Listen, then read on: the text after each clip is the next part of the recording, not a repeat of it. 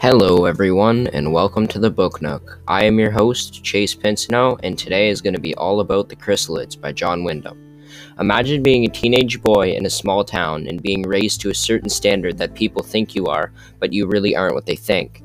This is how David from The Chrysalids has been raised. People all around him think that he is the quote-unquote true image, but he is not. David looks perfectly normal from the outside and fits the true image from what they can see, but he has a secret talent called telepathy that only other telepathic people know about. If other people without the telepathic ability find out, there is a good chance that he'll be tortured and banished or killed. This is the main plot of the story and shows him being held back by the resistance of the town, and when they find out, it shows his journey to escape the fiery death that his community has been waiting to give him. In this book talk, I'm going to be talking about a few main topics.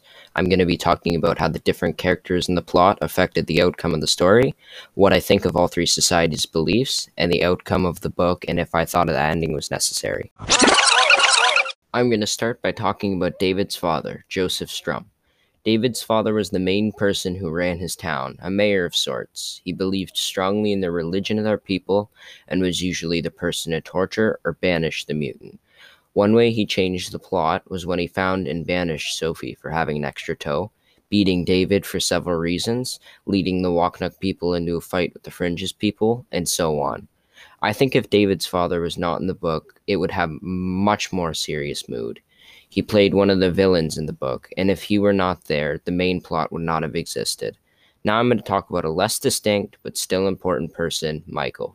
Michael was the leader of the mini-group of telepathic people. He played a big role by guiding the group to safety when their minds were crumbling due to stress. He lived with the enemy and worked with them so he could warn the main group of any danger if it were to come. Last, I'm going to talk about David. David, being the main character and seeing things through his point of view, makes the book furthermore need this character. He is a large contributor to the plot, from loving Rosalind, getting beaten, meeting Sophie, and more.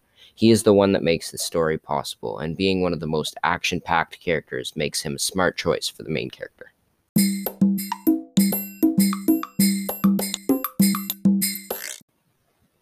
Now we are going to talk about three different societies. First, the Waknuk Society.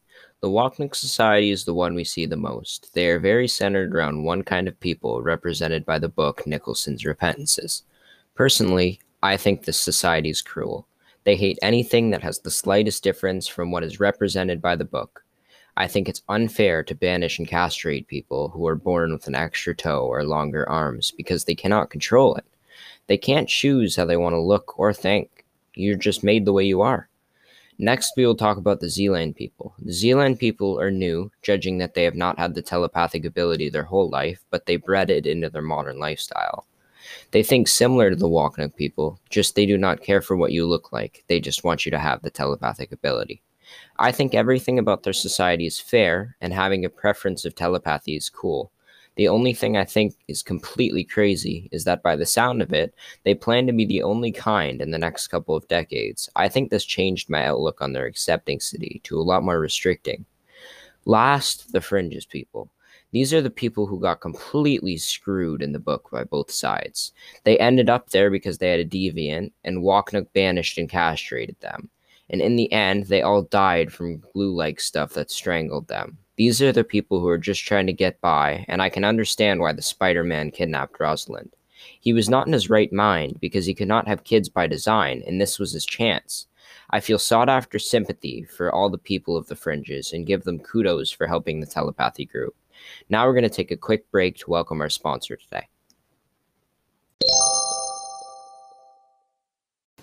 Today's podcast is sponsored by Indigo. Shop the latest books, wellness, tech, and more at Indigo. Okay, we're back to talk about the ending. The ending of the book was gory, at least. Fighting to the death, and then bam, weird glue-like stuff just falls on top of you, strangling you to death. I think it's cruel bringing 20th century weapon to a medieval brawl, but I guess it proves that the Zealanders do not care about people without telepathy. The Zealand people did not even give a winner to the original fight. They just came in and killed everyone. I think this was a little extreme, and they could have just waited until the fight was over to collect the people with the telepathic ability. This would make for less casualties. I think for the book, it was necessary, but if this happened in real life, people would freak out. It's like if another country one day just decided that they did not like what we ate and bombed Canada. It wouldn't be smart, right? They lived halfway around the globe, and the people they killed did not pose a substantial risk to the Zealanders. Overall, even though the ending was grief and not ideal for most, I think in this situation it really added to the story. It wrapped up well and showed all the open ends closed, so I think it was necessary. Last quick recess before we wrap up our podcast.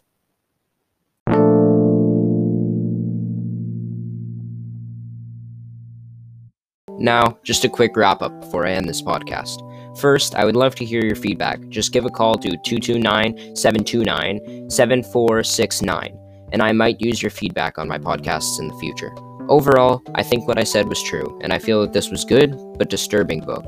I think not the type of book I would usually read, but I did enjoy it for the time being.